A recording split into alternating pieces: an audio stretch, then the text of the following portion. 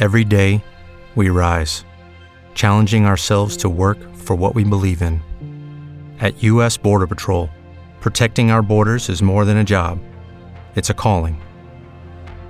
Agents answer the call, working together to keep our country and communities safe. If you're ready for a new mission, join U.S. Border Patrol and go beyond. Learn more at cbp.gov/careers. Welcome to the Three Martini Lunch. Grab a stool next to Greg Corombos of Radio America and Jim Garrity of National Review. Three Martinis coming up. Really glad you're with us for the Thursday edition of the Three Martini Lunch. We actually have all good martinis for you today. We're also brought to you by a brand new sponsor, the HR experts at Bambi.com. But Jim, we do need to start with some sobering news. We just spent all of yesterday, of course, talking about the legacy and the life of Rush Limbaugh, who passed away after a year-long battle with stage 4 lung cancer. And now we're finding out again, just before coming on to record today, that former Senate Majority Leader, 1996 Republican presidential nominee, 1976 vice presidential nominee, Bob Dole, 97 years old, also diagnosed with stage 4 lung cancer. A very brief statement says his treatment will begin on Monday, and he says he knows that other Americans are facing significant health challenges as well. So, Jim, we obviously wish Bob and Elizabeth Dole the very, very best here, but it's extraordinarily difficult news, and it's another very difficult day for the right. Yeah, it kind of feels like, when it rains, it pours. It comes in bunches. And look, I think we can't, no one would dispute that Bob Dole has had a exceptionally full life, but our thoughts are with him and his loved ones at this time. Well, let's talk about our good news here. We've got plenty of it today. And let's start with the news out of the nursing homes. We're going to have two related to nursing homes today. Let's start with what CVS is saying. You reported on this yesterday, Jim. CVS says that as of 4 p.m. Tuesday, the company has administered 100% of the first doses and 97% of the second doses in 7,822 skilled nursing facilities, and 90% of the first doses and 47% of the second doses in 37,958 assisted living and other long-term care facilities. So obviously the biggest priority with these vaccines is the people at the greatest vulnerability for COVID-19, and that would seem to be the elderly based on all the data that we have. And while the rollout and the implementation of the vaccine distribution has not been as smooth as we would like in many cases, it appears that for many of the people who are in the most at-risk category, the news is pretty good. Yeah, and if you are among those who'd like to get a vaccine, and you may or may not be in the groups that qualify, and you go online and you're told there are no appointments, and you're told you didn't log on early enough in the day, and you get up at 6 a.m. and you try it, and it's the same sort of thing. Hearing news like this makes these frustratingly long waits a little bit easier to take, and it does point to most states doing what they're supposed to do. I think there's all a general agreement that we would want the vaccine going to the people who are most vulnerable first, and by and large, that is what happened. If you're someone who's a senior or immunocompromised, but you're living alone or you're living with your family and you're not in an assisted living facility, and you're not able to get the vaccine, it's a little frustrating. Yeah, I wish you could get the vaccine now, but probably if you're living in an assisted living facility, a nursing home, long-term care facility, something like that, you are unable to stay. It's much tougher to stay 6 feet away from people. You're just going to encounter a lot more people. You're encountering caregivers, and as we've seen. As what happened in New York and a variety of other states with the order from Andrew Cuomo, this is foreshadowing our second martini, that this is where it can spread really, really quickly. And there was this eye-opening and unnerving figure from the COVID tracking project that said that less than 1% of Americans live in these kinds of long-term care facilities. Right now, at least as of maybe February 11th, I guess it was. So 1 week or so into February, last week, they made up 36% of the U.S. COVID deaths, more than 166,000 deaths. This is where we needed to start. This is where we needed to protect people the most. And by and large, we're not completely done. But it looks like everybody's gotten their first shot, which, as we know, gives them or automatically starts boosting your immune system, starts giving your body starts adjusting to that sort of virus. And they are well along on the second shot, particularly amongst the medical facilities that involve higher levels of medical care. Also, something kind of interesting as I went through this, in case you're wondering, the New York does not quite lead, it leads the country in terms of the number of deaths in long-term care facilities. That's 140, more than 14,000, about 1,600 higher than the next highest state, which was California. If you want to argue, okay, but how much is the proportion, the state that has the highest proportion of deaths that are occurred in these long-term facilities kind of surprised me. It's New Hampshire. But actually, it's fairly small in terms of its total numbers. It's 790 out of 1,117 total deaths in the Granite State since this pandemic began. State with the lowest percentage is Alaska. It is a grand total of 7 out of 280 total deaths in the state from COVID-19 occurring in those facilities. Look, there's not a lot of good news in this front. I'm very frustrated with the state of the rollout. But this is one thing that has worked out well. And so I have to say to CVS, to Walgreens, and to everybody in Operation Warp Speed who is involved in getting these vaccines there, good job, guys. You are almost done. Let's not let our foot off the gas pedal. And we'll have a lot more to say about nursing homes in New York, which did not start off well at all, as we have documented thoroughly here in the Three Martini Lunch. But there's also the economic side of the pandemic, and running a business is always challenging. And over the past year, it's added so many different layers of challenge. It's just amazing that so many folks have been able to figure out a way to keep the doors open. But on top of all the COVID restrictions and other challenges that business owners face, HR issues can really be a problem as well. You can face wrongful termination suits, minimum wage requirements, labor regulations, and HR managers' salaries aren't cheap. They can average around $70,000 a year.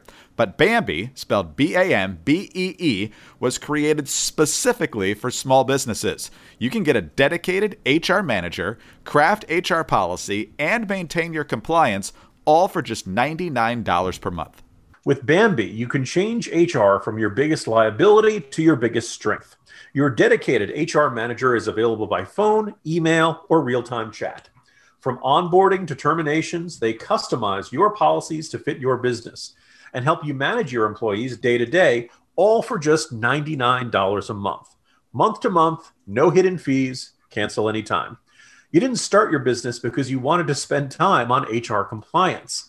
Let Bambee help and get your free HR audit today. And as we've already discussed on the Three Martini Lunch this week, math can be hard sometimes, but $99 a month, considerably less than $70,000. So go to Bambee.com/martini right now to schedule your free HR audit. That's Bambee.com/martini, spelled BAM to the BEE.com/martini. All right, Jim, I think everybody knows where we're headed in our second martini here. What could possibly be good news about Andrew Cuomo and nursing homes in New York? Well, the feds are on the case now. You know, the exact thing they were trying to avoid by covering up their nursing home death statistics. Albany Times-Union, the FBI, and the U.S. Attorney's Office in Brooklyn have launched an investigation that is examining, at least in part, the actions of Governor Andrew M. Cuomo's coronavirus task force in its handling of nursing homes and other long-term care facilities during the pandemic, the Times-Union has learned. The probe by the U.S. Attorney's Office in the Eastern District of New York is apparently in its early stages and is focusing on the work of some of the senior members of the governor's task force, according to a person with direct knowledge of the matter who is not authorized to comment publicly. And Andrew Cuomo, Jim, is also, at least according to Assemblyman Ron Kim, the winner of this week's T.J. Ducklow Award for promising to destroy someone, because Kim would not go along with Governor Cuomo's plan to continue to carry the water and cover up what the administration had done there to deflect from the feds and to obviously keep really damaging information coming out during a political season. So what do you make of the feds getting involved here? Well, first, Greg, between TJ Ducklow and Cuomo, why is it when you achieve a certain level of power and influence in Democratic Party politics, you start to sound like Dr. Doom? I will destroy you, Reed Richards. This, like the moment you're threatening to destroy somebody, it's a sign you're on a power trip. You know who I never hear threatening to destroy someone, Greg? Who? The Little Sisters of the Poor. There's a great comedy sketch by this British duo where they play two Nazis who realize that they have skulls on their hats as part of their uniform. And they ask themselves, are we the baddies? And they realize Wait, if we have skulls on our hats, are we really the good guys? Isn't that the sort of thing villains do? If you're running around threatening to destroy people, maybe SEAL Team 6 can do that. Maybe there are a couple of good guys who run, but by and large, even they don't feel a need to thump their chests and talk about, how, if you really are powerful and a force to be reckoned with, and you need to tell people, you're not really that powerful or a force to be reckoned with. But more specifically on Cuomo, I was very pleased when the State Attorney General, Letitia James, did that review of the nursing homes, concluded that the death numbers did not add up, calculated that it had to be at least 50% higher. And lo and behold, the state came out, I think it was either later that day or a day later, and said, oh yeah, we actually missed these, several thousand by a significant amount. What I didn't see or hear was any word from Letitia James about whether there'd be any type of legal consequences for the state hiding this information and effectively covering up the extent of just how bad the circumstances were in the nursing homes and long-term care facilities of New York State, in large part because of the Cuomo and State Department of Health order saying to these facilities, you have to readmit recovering coronavirus patients even if they are still contagious. I'm glad that there is federal prosecutors now looking into this. The fact that they are on a Skype call saying we're afraid of being investigated by the federal government is a large, glaring red neon sign that maybe something there is worth investigating. We'll have to wait and see. I have a very hard time believing that they're going to be able to look at this and say, no, everything was on the up and up, or, oh, this was all just a series of innocent mistakes and misunderstandings. Hopefully, Cuomo himself doesn't get whitewashed, and they don't throw some low-level employees in Cincinnati, I believe, is the common refrain in these sorts of circumstances. But look, the fact that they're investigating Cuomo is probably overdue and a necessary step for accountability in New York State government. Yeah, watch out for the bus in Albany if you work for Andrew Cuomo, because he's not going to take the rap if he can avoid it. But between what we're seeing from Letitia James and what we're seeing from the prosecutors in the Eastern District, there may be more repercussions than just losing emergency powers. We will see. Hey guys, it's Mock and Daisy from the Chicks on the Right, and we're excited to tell you about our podcast, the Mock and Daisy Common Sense Cast. If you've been stressed lately with the information overload on social media or just don't feel like anything in the news makes sense anymore, don't worry, because we're here to clear things up. Every week, we discuss topics like cancel culture, national crisis, what's happening to our new generations, and if you're just plain tired of people trying to tell you what to do or how to live your life, we tackle that too. Find out more by going to our website, chicksontheright.com, or start listening on the Apple Podcast app, Spotify, or your favorite podcast app. Don't forget to leave a comment or review and subscribe. All right, one more bit of good news, Andy, and that is the fantastic deals you can find at 4patriots.com/martini, including their signature offer right now, a free solar panel with the purchase of the Patriot Power Generator 2000X, and of course, free shipping on all orders over $97. You want to be prepared. You don't want to get caught unprepared when your power goes out. It's going to happen eventually. It's just a question of whether you're in the dark for a few minutes, a few hours, or maybe even a few days or more. The Patriot Power Generator 2000X, worth its weight in gold. It's now got double the capacity, and it'll keep your big appliances running, including your fridge, which is full of food that just keeps getting more and more expensive. It's got 12 outlets, including 4 AC, plus 2 USB-C outlets that can charge your phone 20 times faster than normal. So visit 4patriots.com/martini to get your Patriot Power Generator 2000X with the free solar panel included. Plus, get free shipping on orders over $97. Save more and get peace of mind now by going to the number 4patriots.com/martini. That's 4patriots.com/martini. All right, Jim, last piece of good news, and this I have to file under I'll believe it when I see it, because we've heard so much from the Biden administration that seems to be deferring to the unions and figuring out reasons not to get back to school, that Biden's promise to have kids back in school, at least K through 8, 5 days a week by the end of his first 100 days. Well, that would be great if we actually saw that, but we don't know. I mean, he's talking about new HVAC systems, new ventilation for all these schools. The unions claim they have to have whatever's in the stimulus bill here.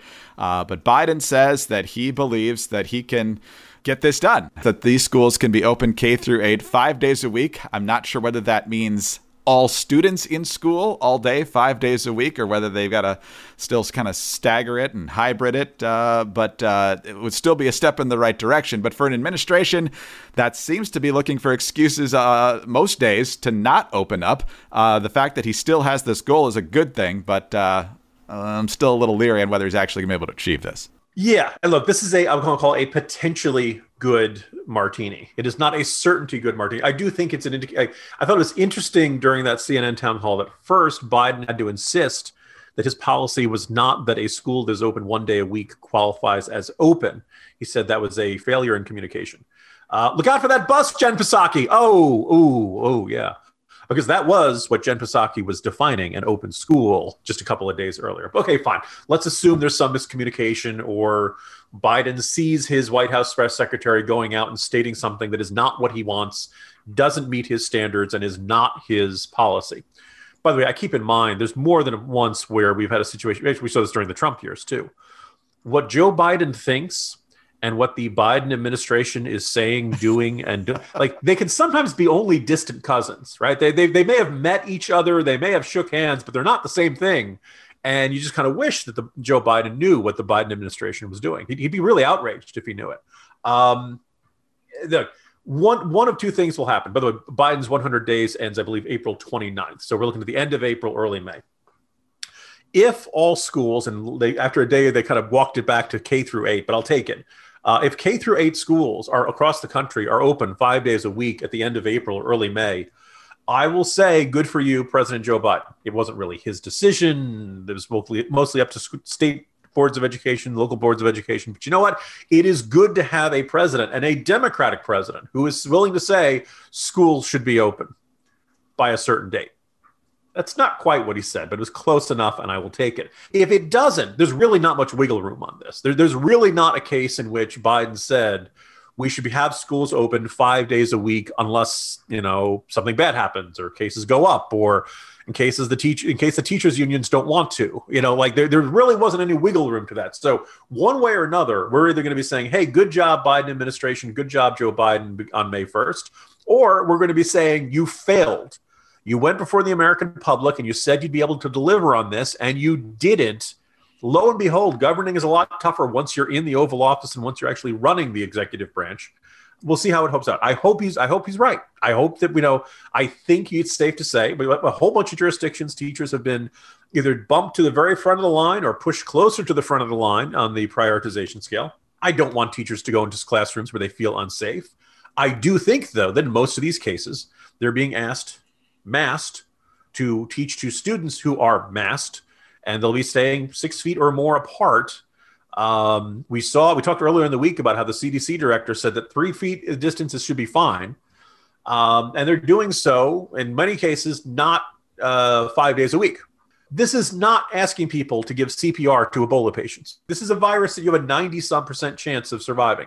Now, if you are particularly old as a teacher, if you're particularly immunocompromised, or you live with someone who's immunocompromised, okay, I understand. These are legitimate concerns.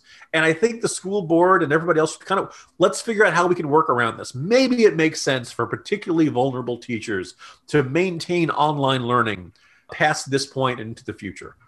But as we've seen, lots of private schools have figured out how to make this work, and a bunch of states have figured out how to make this work.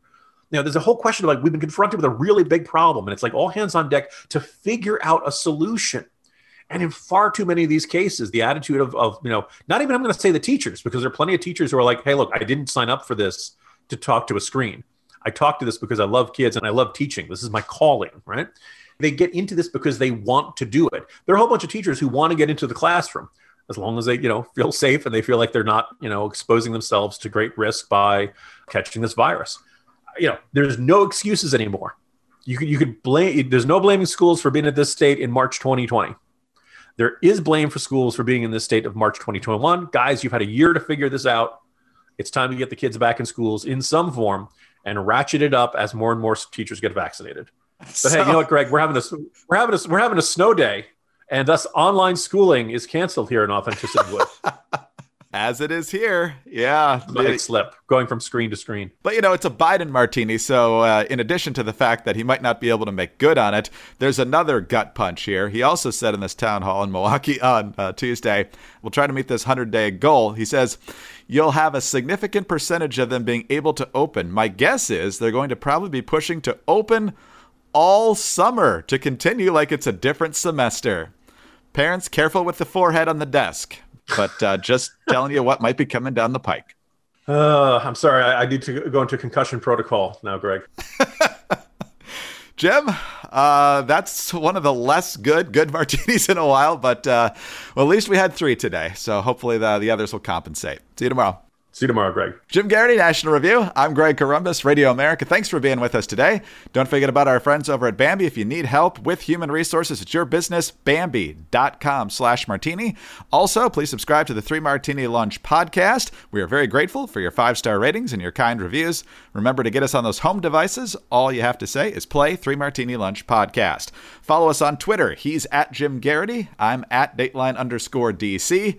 Have a great Thursday. And please join us Friday for the next 3 Martini Lunch. Hi, it's Dana Lash, host of The Dana Show. Every day, I'm here to keep you up to speed on the most important stories and info that you need to know in your very busy life. And if you're always on the go and you want to stay connected, just download our daily podcast and take it with you. It's a great way to get up to speed on what you need to know and what legacy media may not be telling you. Visit danaradio.com and click on the podcast link or subscribe at iTunes, Spotify, or wherever you get your favorite podcasts. Every day, we rise, challenging ourselves to work for what we believe in. At U.S. Border Patrol, protecting our borders is more than a job. It's a calling. Agents answer the call, working together to keep our country and communities safe. If you're ready for a new mission, join U.S. Border Patrol and go beyond. Learn more at cbp.gov/careers. Lucky Land Casino, asking people, what's the weirdest place you've gotten lucky? Lucky? In line at the deli, I guess? Aha, in my dentist's office. More than once, actually. Do I have to say? Yes, you do. In the car before my kids' PTA meeting. Really? Yes. Excuse me, what's the weirdest place you've gotten lucky? I never win and tell. Well, there you have it. You can get lucky anywhere, playing at LuckyLandSlots.com. Play for free right now. Are you feeling lucky? No purchase necessary. Void where prohibited by law. 18+. Terms and conditions apply. See website for details.